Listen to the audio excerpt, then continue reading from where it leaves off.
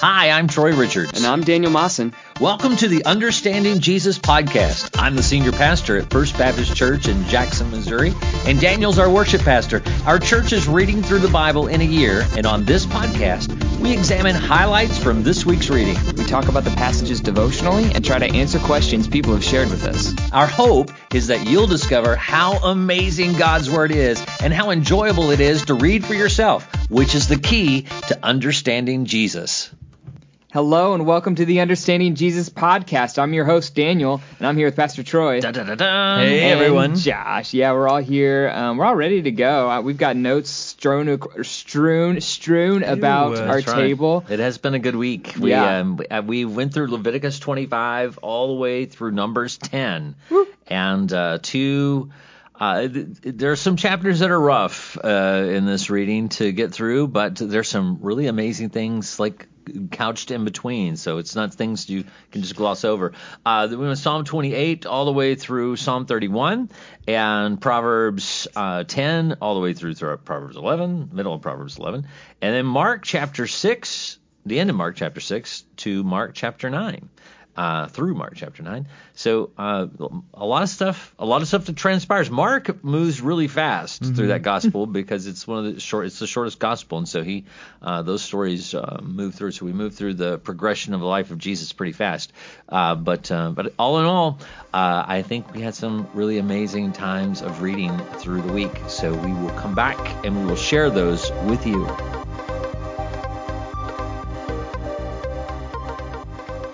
Funny because I just said on your mark, and that's about what we're probably about to talk to. We're going to talk about Mark. Dun, dun, dun, dun. Dun, dun, dun. A lot of theme music. Yes. So we're going to, I think, start with Pastor Troy and move around in a clockwise circle around our table. Yes. So you can't see us, but now, that means I actually had some things from Leviticus, but we are going to deal with those in the question and answer time. That sounds appropriate. I'm going to move ahead to Numbers, and it comes from Numbers chapter 9, verse 18. I didn't bring a Bible in here with me, so I'm reading straight out of my devotional book, so I hope I quoted the verse right. At the command of the Lord, the children of Israel would journey, and at the command of the Lord, they would camp. As long as the cloud stayed above the tabernacle, they remained encamped. And what really struck me about this is such an amazing thought of how God comes down in a cloud, and this cloud hovers above the tabernacle, and everybody just breaks camp or sets up camp and so forth, and you stay there. It could be a week, a month, year, but they don't move until the cloud goes up and the cloud moves, and then they travel to wherever the cloud goes, and when the cloud stops, they stop and build the tabernacle or set up the tabernacle again, and they camp there. It brings to mind all kinds of things I wonder what that was like for people. You know, you think about, you have people who are sick, or you get hurt, or you're having just a bad day, or there's some people lagging behind, or you just get settled.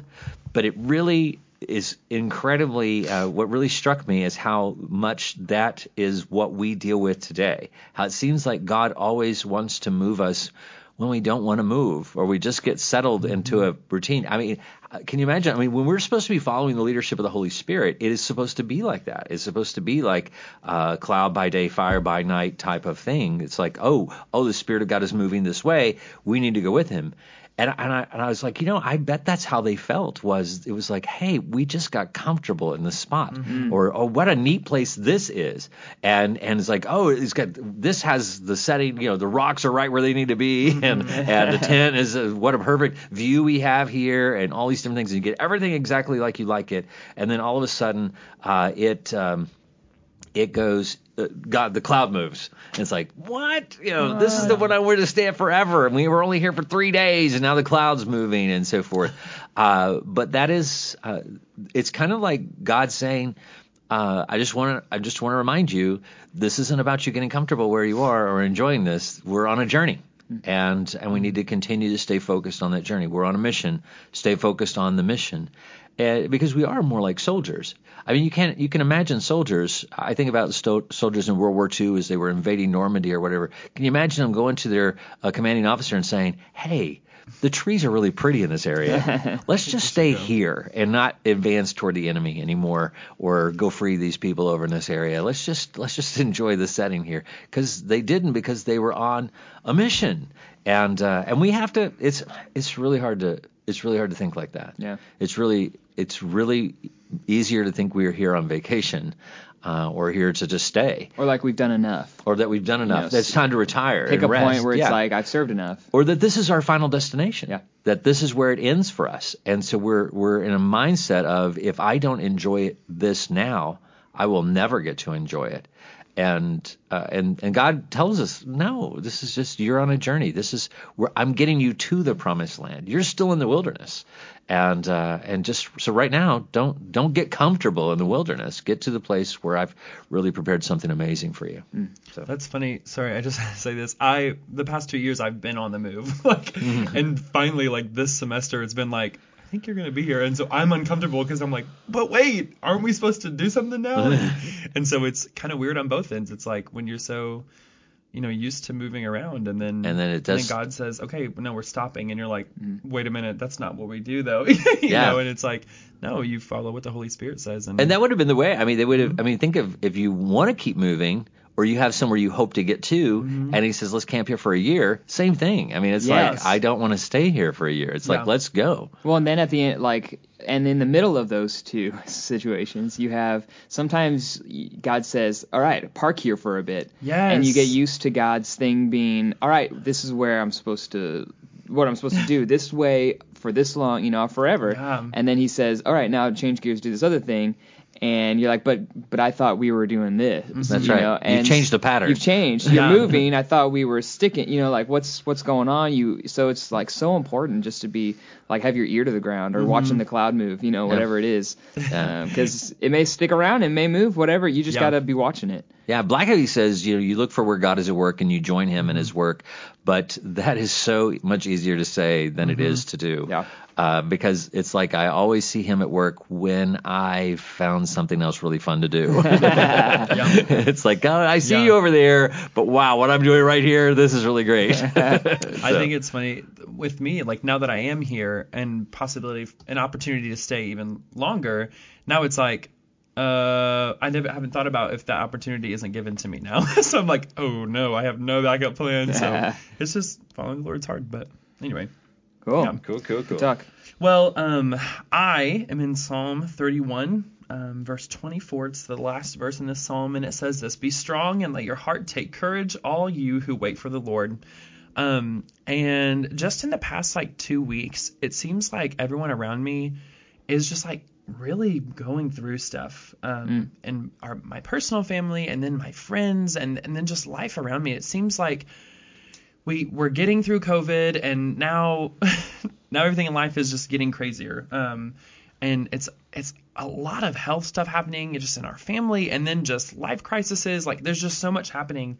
And this verse just really got to me, this concept of waiting on the Lord. And I think so much of waiting on the Lord, it is really hard. I will never say that. But in that waiting, when you come out of it, oh my gosh, you just love the Lord even more than before. And there's a song that it's called More Now. It's by a group called Carrollton. And they talk about how life was hard, and they were falling out of love with God because their life was just going so bad. And then he redeemed them, and he's like, and I believe in you more now. And I think that's something that we need to hear as Christians, and something that I need to be reminded of and remind my friends and family of is listen, I know this is hard right now, and I'm never ever going to take away from that. But man, waiting on the Lord, getting through the night and seeing the new mercies in the morning coming, the light coming, is that you love God more. And we don't know what's going to be happening in that waiting, but Philippians 1:6, he who began a good work in you will bring it to completion at the day of Jesus Christ. And it's we're not finished. There's not a, tomorrow's all right, Josh, you're done being sanctified, or whatever. It's it's a continual waiting for completion, and it is coming. And there will be a time in life when our time is done here on earth, but we're not complete, and we have to wait for the Lord and be in that and trust that we are not done either, and He's not done with the people in our lives and this kind of stuff, and just trusting Him with that. And that waiting process is so hard, but from, personal experience of waiting and then being able to see fruit from that and see God doing that. I mean, it is just beautiful, and I just needed to hear that this week. So yeah. I think another. This is my second Blackaby quote of the day, but he says, we say don't just stand there, do something, and he says don't just do something, stand there. Is what God says. And that's again so hard to do because so many people are saying, hey, do something, do something, do something, do something, do something, and the Lord could be saying, no, don't do anything, just stay there. And you're having to choose, am I faithful to what? Do I make these people happy, or do I please the Lord? And you always should please the Lord, but He doesn't complain as loud as the people who are around us. Right.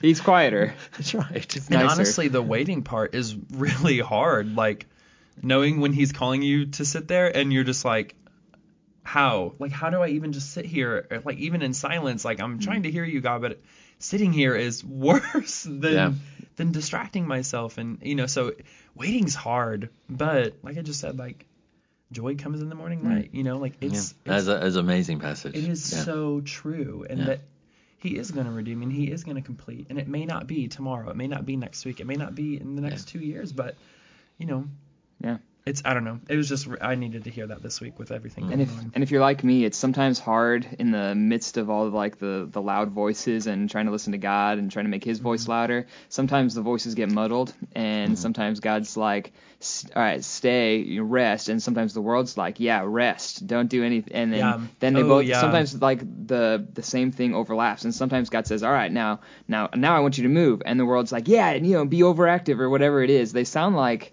they can say similar words, so it's hard to. So I think sometimes personally, if I just can't, the world just can't have a voice. If I want to hear God clearly, the world just can't be in that conversation. Because like you said, Troy, God can be quiet. Like His voice is still and slight. And who is it that says God's a gentleman? He'll let you take the reins if you want. He'll let you go first to your own destruction most times. But if the world has a voice in my mind, that's when I get confused. Yeah. So. And it just kind of goes back to when Jesus was like, all right, I'm going to go up on this mountain by myself and talk to God alone. And it's like sometimes I just want to lock myself in a room and just in a dark room and just sit there and that's it. And just be still, wait for the Lord. Even when I read devotional writings, and it's not something, it doesn't have to be a pagan voice. It doesn't have to be something ungodly. In fact, it's more difficult when it is a godly voice. When I read a devotional and I'm like, oh my goodness, I need to do this in response to devotional. Sometimes I have to stop myself and go, wait a second. That's just somebody who wrote that. That's not the word of God. That may not be a word from God. It is not the word of God. They might just be talking out of their own experience. Right, exactly. And I may be in some. So now I need to look into the word and see what the word says to me. Right. When the word is speaking to you, absolutely, that's potent. But be ready to differentiate what is the Holy Spirit speaking and what is not. Yeah, for sure. That was good. Man, guys. And when in doubt, don't. That's right. Oswald Chambers. I thought it was Blackaby. No, sorry. That's Blackaby quoting Oswald Chambers. Oh, I gotcha. Troy quoting Blackaby, Troy Oswald. Excellent. Man, good discussion today, guys, so far. Okay, so mine is more of like it's all connected kind of, if you've seen the meme of the guy with the bulletin board and he's like trying to explain to somebody, how it's all. The story of the Bible? The story. Yeah, I heard that before. Something just clicked in my mind today. I never realized it, didn't read it, didn't realize it when I read through it last year, didn't realize it the first time I read through it this year, and I realized it today when I was compiling my notes for the podcast. So if it's a little unrefined, forgive me. Okay. But you have to be here to see the chart. You have to be here. You got to see the chart. I'll post it online or something.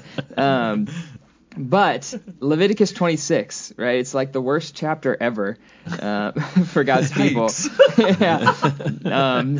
In Leviticus, that's a high praise probably. But it's talking about my heading for chapter 26 as covenant blessings and discipline.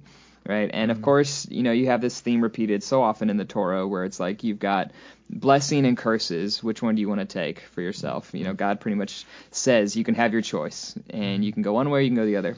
And the first part of it is so great. You know, God will back you up. He will do this if you're with him. He will make you fruitful. He will slay your enemies, and it's all wonderful. And then starting in verse 14, it said, but if you do not obey me. And for the rest of the long chapter, I don't know, it goes to like verse 46. So it's like 40 more verses of, if you don't obey me, this is how it's going to go. Right. And I realized coronavirus, right? It kind of separates it into 4 sections, and I was like, oh, that's interesting. You know, I don't know that they had paragraph headings back in when it was written. I doubt it, but I don't think God said now break here for the next quadrant. But it's like he says, if you don't do this is what's going to happen, and it's bad. And he says, if you further don't obey me and don't turn to me, then it's going to be this bad times 7. And I'm going to throw these things in instead. And he said, and if you further don't obey me, so he does that like 4 times, and each time he multiplies the bad by 7 times. And I'm like, okay, when have I seen patterns of 4 and 7 in the Bible? Revelation. Yeah. Pastor Troy right now is teaching a class in Revelation. I don't know if you're there yet. Have you gotten to chapter 6? We have. You have? Okay, yeah. So in chapter 6. So as soon as you were starting to say it, I was like, yeah. So I'm like, oh, 4 things. And in Leviticus, you can go back. I'm not going to read it because it's a bummer and it's long. But if you go back, they're like the quadrants are separated into like the 4 different horsemen. I mean, starting with like the white one. It says in verse, let's see, we're in chapter 26. It says, those who hate you will rule over you. Well, the white horse is like generally considered like the Antichrist. So it's like going through all these things, we've got the horse of like famine and pestilence and war, and like all these things happen to the Israelites multiplied times set. So anyway, I had a revelation mind blow there. But it didn't stop there. So I Google it, and I'm like, I'm surely drawing connections where it doesn't need to be, because I haven't even gotten to the life application yet. And apparently the same set of 4 disciplines, 4 things that would happen if God's people turn from him happen in Zechariah chapters 1 and 6, exactly said the same way, and in Ezekiel chapter 14. Right. So didn't pick this up last year when we were reading through the Bible, just occurring to me now.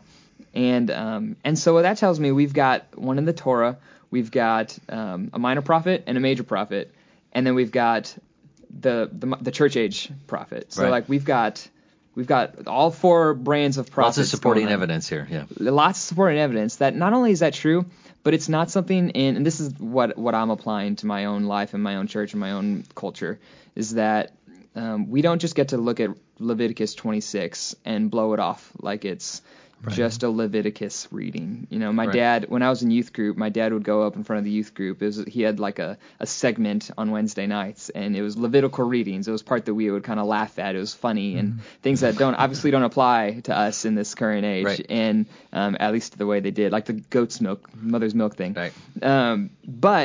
But this isn't one of those things. This isn't one of those things where we can look at, and we know this because the exact same thing is given to us in Revelation. So I think the pattern repeats throughout both testaments. Take warning, church. I think it's saying, but this isn't part of Leviticus we can overlook.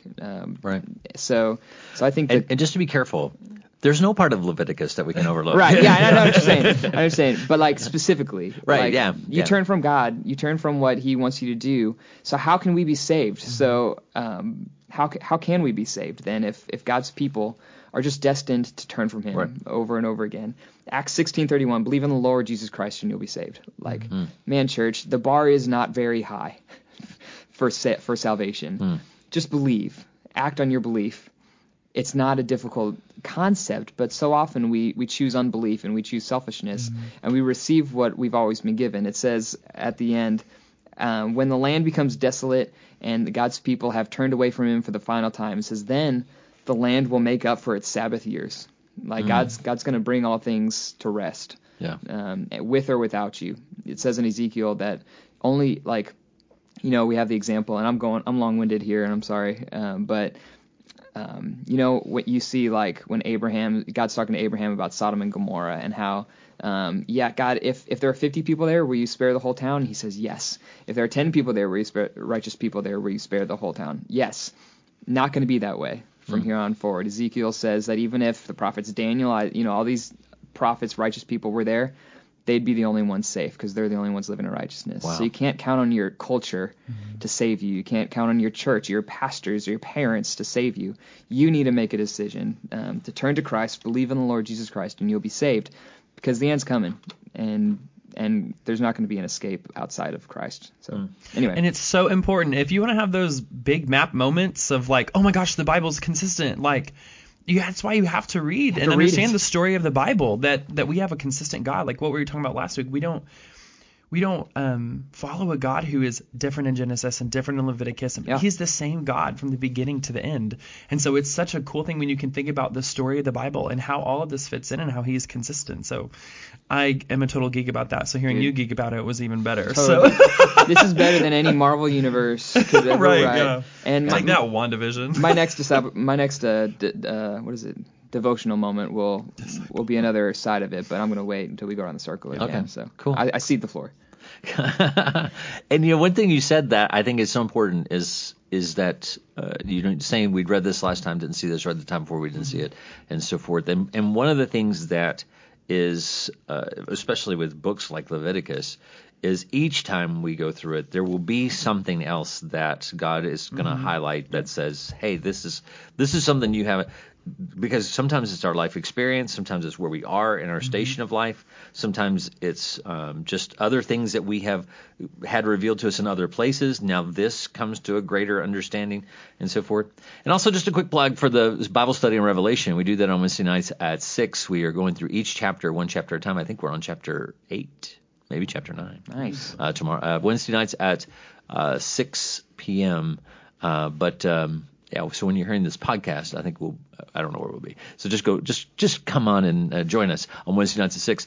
And if you want to go back, and we do it on Facebook Live, and so you can go through our Facebook page and go scroll down through the Wednesday night Bible studies and go back and actually see what Daniel's talking about in Revelation chapter 6 and our study of that, verse by verse. But mine comes from Mark chapter 8 for this week. It's Jesus when he came to Bethsaida, and they brought a blind man to him and begged him to touch him. So he took the blind man by the hand and led him out of town. And when he had spit on his eyes and put his hands on him, he asked him if he saw anything. And he looked up and said, "I see men like trees walking."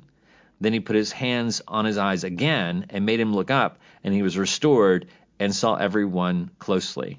Now that two-step healing process intrigued me, because I was like, that's kind of weird that Jesus would touch somebody, especially spit on him, and it'd be like, it didn't work. It's like, oh, let me try this. And it's easy to, those are things where you just have to go, now why is that in there? Why would Mark tell us that story? And so you go back and kind of look at some of the details that are there that I did, again, things I didn't pay attention to before, like Jesus taking the blind man by the hand and led him away out of the town. I'd never really thought about that he didn't heal him where he was. Jesus guided him away from the crowds to administer this healing process. Also, I hadn't connected that Jesus was asking his disciples in the previous chapter, having eyes do you not see? Oh. And sometimes here we have, it was like he was saying, sometimes there's moments where we are with Jesus, we have this moment, but we still don't see. And it takes that second touch of the master where he has to come back again and then give us the ability to see that which we were intended to see. I know. Heavy. That stuff. That's cool. It was one of those goosebump moments where it's like, because that's me. I sometimes I hear him and I want to believe him and so forth, and he's talking and I'm reading it and it's like, but it's just not clicking. Mm-hmm. But he comes back again. And it's a great question. He asked him, do you see? What do you see? Mm-hmm. And then you say, well, here's what I see. And the response of Jesus is like, okay, you need a little more work. We can do better. We can do better than that. Walking. That's right. That is not the way it's supposed to be. So it wasn't that Jesus was limited in his ability to heal. It was just demonstrating that sometimes we don't receive that which he is giving to us fully. And so that's, I think that there's so many times in life where somebody comes and they think, I've got everything I need, and we're still not seeing the world the way God intends for us to see it. And that's why we need to come back to him over and over. That's part of the discipleship process. I think that's a good word for us even interacting with one another, saying, hey, okay, we read this passage. What is that passage? Now, what are you thinking that says? What are you getting from that? And there are many times it's like, that means this. And it's like, no, I don't think that's where we're going with that. So anyway, that was a good word. That's awesome. Yeah. Well, mine's in Mark chapter 9. Ooh. Yeah. And this is a verse that kind of clicked for me, and not fully clicked because I'm sinful, because we all are. But this last semester when I was starting to teach the youth, and I was teaching some classes for the college students, but let me read the verse first.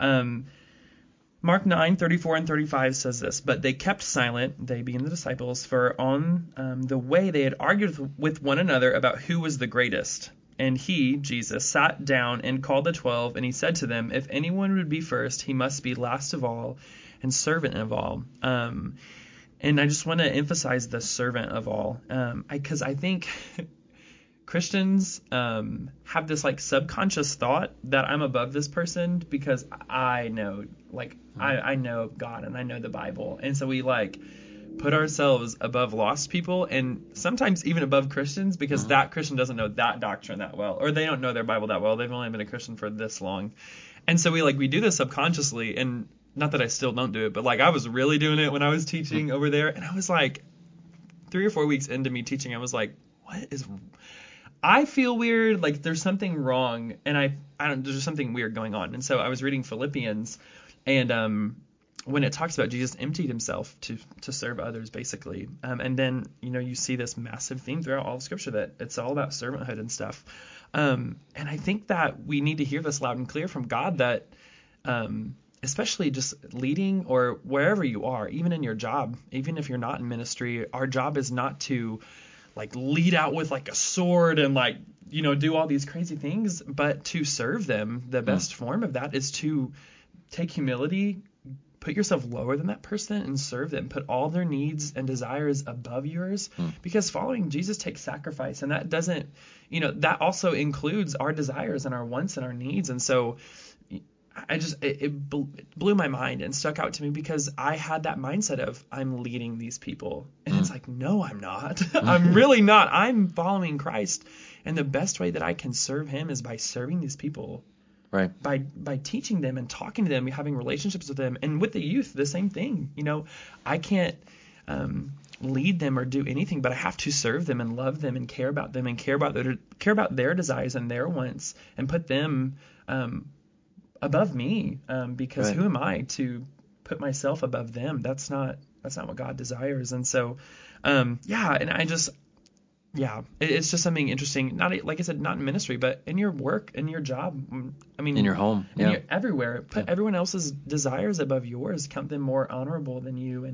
And I don't know. That's just what was really popping out to me, and a good reset in my mind of I'm serving. Even just the body of Christ here at church, I'm not doing anything other than serving, and that's Anyway, that's what stuck out to me this week. That's awesome. And I was thinking that this morning, even reflecting on a time in our married life where we went through a really difficult struggle, and it all went back to that. I look at my wife and think she's not helping me to accomplish the dreams and goals of ministry that I have. She's holding me back because of all these whatever things she's gotten that she wants to do, like taking care of our kids and things like spending family time. Dumb stuff. And it was a really tense moment, and Christ had to get me alone and basically say, hey, you're not serving me if you're not serving her. And so I had to change my mindset of, because I have people around me who are like, I've got this I want to have, and I'm not going to give this up because I deserve this. Yeah. And it's if it requires us losing everything, if whatever career goal you had, whatever property or whatever thing you're trying to achieve monetarily or politically or whatever, you lose all that. I mean, when you stand before Jesus, it's not like he's going to go, man, you really messed that up. You could have been amazing. You could have been great, and you just chose to serve those people in Calcutta, whatever. And I mean, we obviously, it comes back to who we're following. Yeah. And if we're following Christ, then it changes our whole mindset toward the people around us. Yeah, people will take advantage of you. They will abuse you. They will by giving to other people, you will lose a lot of opportunities to push yourself ahead. Yeah. But at the same time, you will advance the cause of Christ. So, yeah. And I just wanted to share Romans 12:3-4 because of this. And it says, For by the grace given to me, I say to everyone among you, not to think of himself more highly than he ought to think, but to think with sober judgment, each according to the measure of faith that God has assigned. For as in one body we have many members, and the members do not all have the same function. I think that's just important for us to hear, that God assigns measures of faith. So, I can't expect someone to serve like me in ministry when God hasn't called them to serve vocationally in ministry. Right. Or same thing, we just can't measure people's faith that God has given them. And so we need to, serve them in that way by helping them and helping them along and teaching them and, just doing what we're called to do as Christians. So anyway. As if they could work harder to get more grace. Right. Right. I mean, that's just the opposite of the definition of grace. As I'm frustrated with you because you don't have as much grace as has been given me or somebody else, or I'm frustrated with myself because I haven't been given as much grace as maybe this other person. Maybe God gave you 5 talents and he gave the other person 10. Right. Is that all right with you? Yeah. Right. Yeah, and expecting so much of we expect so much out of lost people. It's like, well, you're sinning this horribly, and it's like they don't have the Holy Spirit telling them what to do. And sinners sin is in their job description. Exactly. Yeah. So I just think that's super, super interesting. That was a Blackaby quote, wasn't it? That was a Tony Evans quote. Tony Evans, awesome. The Urban Alternative in Dallas, Texas. Oh, wow. Cool. Good stuff. My last one, this is the last thing we'll kind of do before we break for questions, but in Psalms 28, 8-9, I'll just read it. It says, The Lord is the strength of his people. He is a stronghold of salvation for his anointed. Save your people, bless your possession, shepherd them, and carry them forever. And it's just a simple truth that spoke to me this week, that the Lord not only, the Lord is the strength of his people, not the Lord's people are stronger when they have the Lord, right? The Lord is the sum total of the strength of his people. So that God's people, we're compared to sheep for a reason, because sheep are weak and stupid. And I feel both of those things intimately in my own life, and I see it in others as well. But the entirety of our strength is wrapped up in Christ and him crucified. We don't have anything else to offer. When we pray that God would uphold us, what we really mean is that God will hold us, hold us up, because we can't even stand. We don't have strength, and I think that's what David's probably getting at here. And that's it. That one's significantly simpler. Simple. Yeah. Significant. Awesome. All right, well, let's do some questions and answers.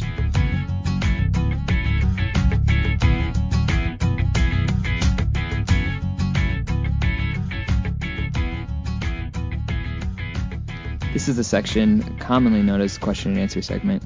If you have questions that you would like to have answered, email us at Troy or Daniel or office at fbcj.us. Yeah, just pick a name and put at fbcj.us. Josh will have his own at some point. Once I stop being lazy and do it for him. Troy at fbcj.us or Daniel at fbcj.us. Those will be safe. Right. And then I will forward it to Troy at fbcj. That was or I'll just save it for the podcast. This section of right. I like that though. This is where I like unnecessarily formal. This is where we calm it down, bring it in, and think with smartness. All right, let's hit a question because we have several. All right, questions. Josh, I have a question. Yes. Why is the year of Jubilee so important? The year of Jubilee. The year of Jubilee. All right, when God was bringing the people out of Israel, there was a pattern of rest that he was incorporating to them. And the pattern was every 6 days you work, and on the 7th day you rest. Now, on that Sabbath rest, just to back up and make sure, for instance, the Sabbath is Friday night at sundown to Saturday night at sundown. So that is the period of Sabbath rest. And he patterns that after himself, where he created the earth in 6 days, and then he rested on the seventh day. And so he was saying, as it's kind of like tithing, this is as a means of recognizing that I am the Lord, and that it is my world that you will rest. And the crazy part is that he even builds that into the very fabric of their existence, meaning that on the day before the Sabbath, he would give them twice as much food so that they would not have to work on the Sabbath. So he'd already prepared for that. Now, I think about it, that's a supernatural act. Yeah. That's actually he's made the world work in such a way that you're going to get blessed with more, and then you won't have to work. And if you think same God, just thinking that principle, just to flesh this out, that's the same God we worship today. Yeah. So that means he's patterning your life and my life in the same way, meaning he's already incorporated your giving to him into the order of your life. We're the ones who messed that up. And anyway, shocker there. So then he says, I want you every seventh year. I want you to give the land a rest. I want you to not do anything on the seventh year, to let the land rest. Now, here's how it works. You work 6 years, and on that sixth year, he's going to give you enough produce to get you through 3 years, because you've got to let the land rest. And then the next year you're planting, and then the next year is when you get to reap from that harvest and have food. But he says, I'm going to give you enough where you can get through that cycle. You're not to eat anything in that grows, even wild. If it's growing wild, you eat the produce from the sixth year for 2 years. Which is just crazy how he would make it work like that. So anyway, this is all about being people of faith. And so then he says, now in a cycle of 7 of those 7, so 49 years. So you've done it 7 times. After you've done it 7 times, so now you have that 49th year, which is a year of Sabbath rest. But in the 50th year, he said, this is going to be a year of Jubilee. So now not only does everything rest, but now there's this huge celebration, and all debts are to be forgiven. All slaves who've been set free. So, and he even builds this into their order of society, meaning if I'm going to sell you some property, and I'm really not selling it to you, really more like leasing, but I'm giving you some property, because everything goes back to its original people after 50 years, because the land is God's, and whoever he apportioned it to, that's who it's apportioned to. Those families have that land. And so, but say, for instance, in business, Daniel comes and he needs my land, so I said, okay, you can have it. Now, we're to calculate how long it is to the year of Jubilee, because obviously if next year's the year of Jubilee, he's only going to get it for a year and not to get it back, so we adjust the price accordingly. And God told them to do that. Here's the crazy part. They never did it. Never happened. They never were faithful for 50 straight years in order to celebrate the time of Jubilee. But when Jesus comes in, and he comes before the other part about that is, if you are somebody who you can't afford to, your finances plummet or whatever, so you put yourself in servitude. Say, for instance, my finances plummet, so I go to Josh and say, Josh, can I work for you, be your servant, indentured servant, basically, kind of thing. Just work on live on your house, whatever, for this period of time, and as a way to pay off this debt. My family and I have kids, whatever. When the year of Jubilee comes, you have to release me from all of that. And it's not a question. There's no exceptions. He did say that if I chose to stay with you and serve you, that I could get an earring to prove, you take it all and put it through my ear.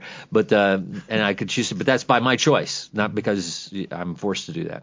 But all debts are forgiven, and everybody gets restored. Now, when Jesus comes and he's speaking before the synagogue and he's revealing himself to be the Messiah, he goes to a passage in Isaiah and he says, I'm here to proclaim the favorable year of the Lord. That's the idea. The favorable year of the Lord is this idea of Jubilee. And so really what Jesus is saying is, the time of Jubilee that you've been waiting for is now here. This is the 50th year or whatever. It's the rest has been fulfilled, and now I'm proclaiming the release of the captives and all the people who are enslaved. Everybody is now declared free by Christ. And that was the idea of the Messiah, that the Messiah would come and he release everybody from all debts that they have and so forth. And it went much deeper than people could understand, because it's like he wasn't saying that this guy who was in servitude, that he was forcing this guy to release him. I mean, he'd be okay with it, obviously, if the guy recognized that. But he was saying, no, I'm actually, the real captivity that we're all bound to is death. Death is holding us all captive, and we are all slaves to death. We're all slaves to sin, which leads to death. And Jesus is saying, now you are released from that. And so we actually live in a time of Jubilee. And kind of aside, when the Israelites were taken captive, when the tribe of Judah was captured and so forth and taken to Babylon, they were there for 70 years. And God said, I'm going to hold you here 70 years because that's how many Sabbath years you didn't do. So the land is going to rest. You didn't let the land rest, so now I'm going to take you out of the land and let the land rest for the amount of time that you failed to do. So he gave the land its rest, even when the people didn't do it obediently. Which is something he said he would do in Leviticus 26. Leviticus 26. That's right. He's fulfilling what he said. And so when he says what he's going to do in Revelation, you can bet that he's going to do that. It's exactly as he said. So anyway, yeah. So I love the idea of the Jubilee and so forth. But Jesus is our Jubilee. So that's a Michael Card quote. Good stuff. My other question could probably be seen as political, the climate we live in. Everything's political. I know it is. But I really, and what I'm about to ask is not some sort of menist thing that, but I really was curious, in Proverbs, why is wisdom pictured as a woman? Because it talks about right there at the beginning of Proverbs, and what we're about, or as you continue through Proverbs, you see wisdom pictures of women. It's wisdom cries out she cries out in the streets. And so what's the point of it? Is there significance to it? I have no clue. I'm just actually really curious. Yeah, well, in Hebrew, it's very different than in English. And the Romantic languages are like this and as well when you talk about Greek and French and Spanish and Latin. And in that they have genders for the terms that they use. You have masculine verbs and feminine verbs and masculine nouns, feminine nouns. When we think of words that are masculine and feminine in our language, we tend to think of those masculine words tend to be identified with a boy, and feminine words tend to be identified with a girl. We do have exceptions to that, where like we talk about a ship and we refer to it as she. That ship, she's a beautiful ship or whatever, and we're giving it, and the ship isn't necessarily a male or female ship. We're just giving it a term that is a male or female. So that's kind of the idea. There's no neutral gender, and in Hebrew, really, there's no it. And so, like we have here, and so it's going to be given one thing or the other. And sometimes the context has something to do with it, meaning if it's the verb is feminine, meaning it's doing something feminine, that would be considered feminine. You would use a feminine noun, to address that or to match. So there's more things going on with language than trying to address give you the idea of masculine or feminine. But also important to understand is that masculine and feminine both stem from the same God. It's not, while he is masculine in the language, and when he reveals himself as Jesus, he is a man.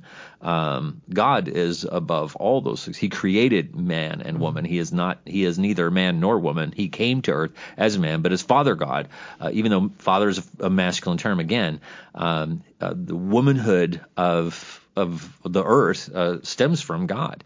Now that's the difficulty, and like you said, the political part of it or whatever, is that some people would associate wisdom with the goddess Sophia of wisdom and take it back to a kind of going back to a Greek god kind of thing and so forth, and try to tie things with a woman god or things like that. That's going beyond the text, going beyond what the word allows us to do.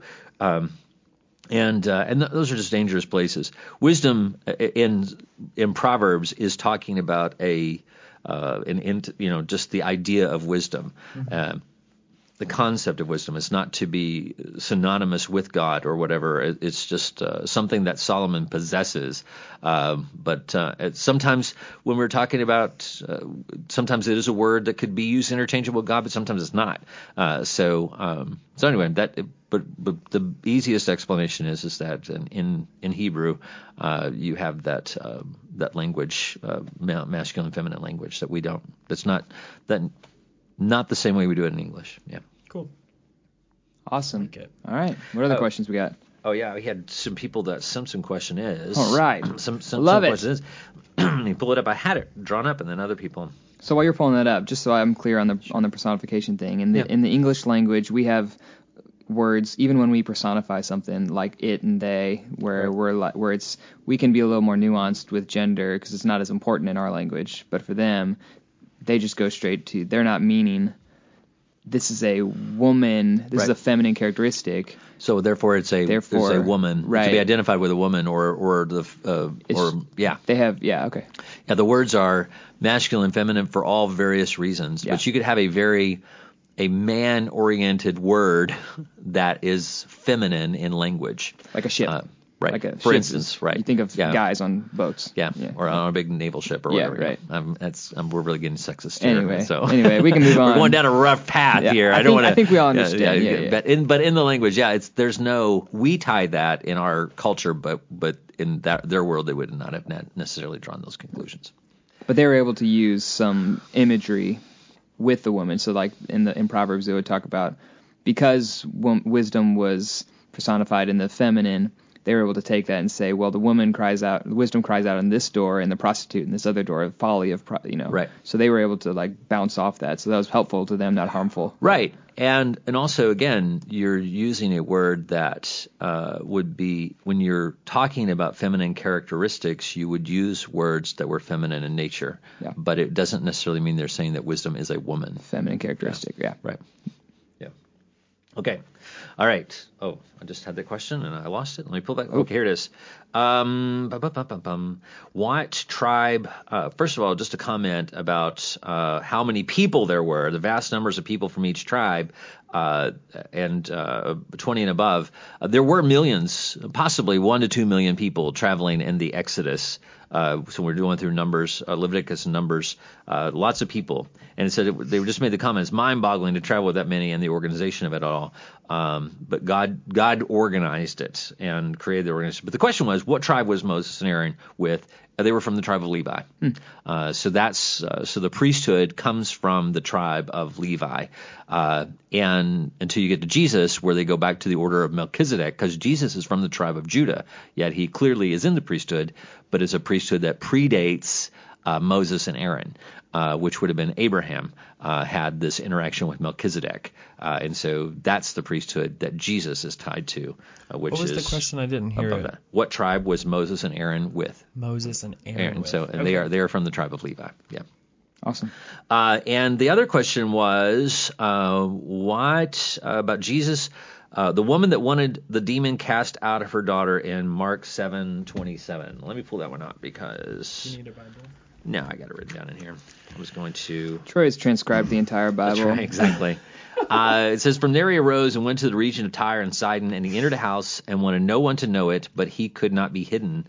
For a woman whose young daughter had an unclean spirit heard about him, and she came and fell at his feet. The woman was a Greek, a Syrophoenician by birth, and she kept asking him to cast the demon out of her daughter. But Jesus said to her, let the children be filled first, for it is not good to take the children's bread and throw it to the little dogs. And she answered and said to him, yes, Lord, yet even the little dogs under the table eat from the children's crumbs. And this get asked this question actually quite a bit of, is Jesus being rude to this woman of saying you're a dog? But here's the idea is, and it would have been normal for Jewish people to look at people from other countries as being dogs or so forth. But let's put it into the context of what's actually happening. Jesus for several moments now throughout the Gospel of Mark, is trying to get away from people. He's trying to have a moment with his disciples where he can have some intimate time of discussion and so forth. So you can think that that's where he's trying to get to a place where he's not being interrupted or bothered. He is now sitting down with his disciples in a meal, and this woman comes in and interrupts this meal, this personal time between him and his disciples. Now, you might say, well, he's Jesus, but also there's a moment here where you're like, why are you here? Because there's a lot of people in this region, because these are pagan people. These aren't people who understand Jewish law. These aren't people who understand that he's the Messiah. These aren't people who understand the nature of faith. And so, but they were very spiritist people. They were very superstitious. So word would have spread. Remember, he's already been to a place where he's cast the demons out of this one guy into these pigs and so forth. And you have people who are kind of crossover people who are some people with an understanding of Jewish background, but are in a land that's basically Syria. And so he's gone outside of Jewish territory so that he's not to be bothered. So now he's in pagan territory, or people who have different belief systems and who are not of the Jewish faith. He's not in Israel. And so he's in this region controlled by Syria. And so this woman comes in, and so he has this little discourse with him, and it's kind of like, hey, you know what? I appreciate you coming in here, and you got your problems or whatever, but I'm not some spiritist or whatever. And what I'm giving is I am, and so he uses this little analogy of, hey, when you're sitting down to a meal, you don't bring the dogs in to eat. That's something you do later. And this is the time when I'm eating with my family.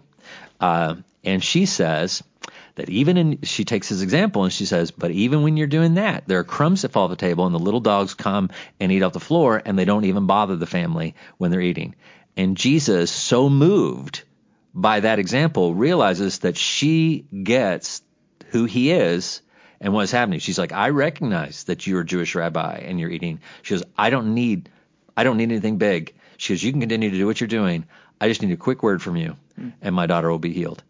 And he says, the whole time we were in Israel, never saw this kind of faith. And he says, so we came out of Israel, and we found greater faith than we found when I was in Israel. And he says, you know what? Your daughter's healed, and you can go your way. It really is an incredible story of a woman who has a love for her daughter and says, I don't need much, Jesus. I just need a little tiny crumb, and that's all it would take to save me. How cool is it that even with all the insight of being God, right, that he's still able to function perfectly in the bounds of human emotion and human norms. He didn't step outside of what a normal reaction would be in that situation, but he still handled it with perfect insight and perfect grace. Yes. That's so cool. And so she's not offended. She just picks up on what he's saying, and she gets into his analogy and twist it back to where she puts herself into his story and says, okay, I'm following what you're saying, that you don't need to be interrupted. She goes, but even in your analogy, crumbs fall off the table, and I can get this and not bother and not interrupt anything. And what a good example for us in Jesus of when our norms and when our normal flow of life is interrupted, taking our reactions and making them subservient to the Lord. And I think even the fact that he is taking a moment to say, what do you really want? Mm-hmm. Are you here because you think I'm popular and you want an autograph, or you're here because other people have said amazing things, kind of like King Herod, do a dog and trick pony for me, or dog and pony show for me, and so forth, or perform some tricks. And Jesus didn't do that. He didn't respond to people by that who were asking for those kind of signs and wonders and so forth, because they weren't looking to him as the Messiah.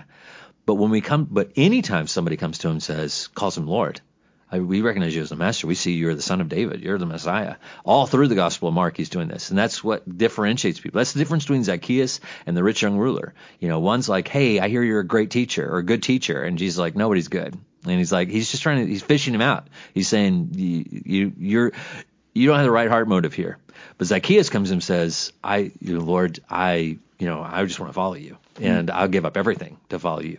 And then he says, salvation's come to your house, So it's like, that's what this story is with this woman, is that he's she's coming in. He's like, so why do you want to be here in this moment? And she's like, I just want to touch the hem of your garment, kind of thing. I just want a little piece of the glory that you have, because I think you're God.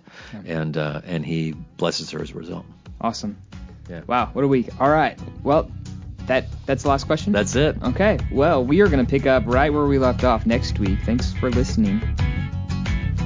Thanks again for listening to the Understanding Jesus podcast. If you would like more information on Understanding Jesus or First Baptist Church of Jackson, or would just like to submit a question or comment, then you can call the church office at 573-243-8415, or you can email us at office@fbcj.us. Thanks so much.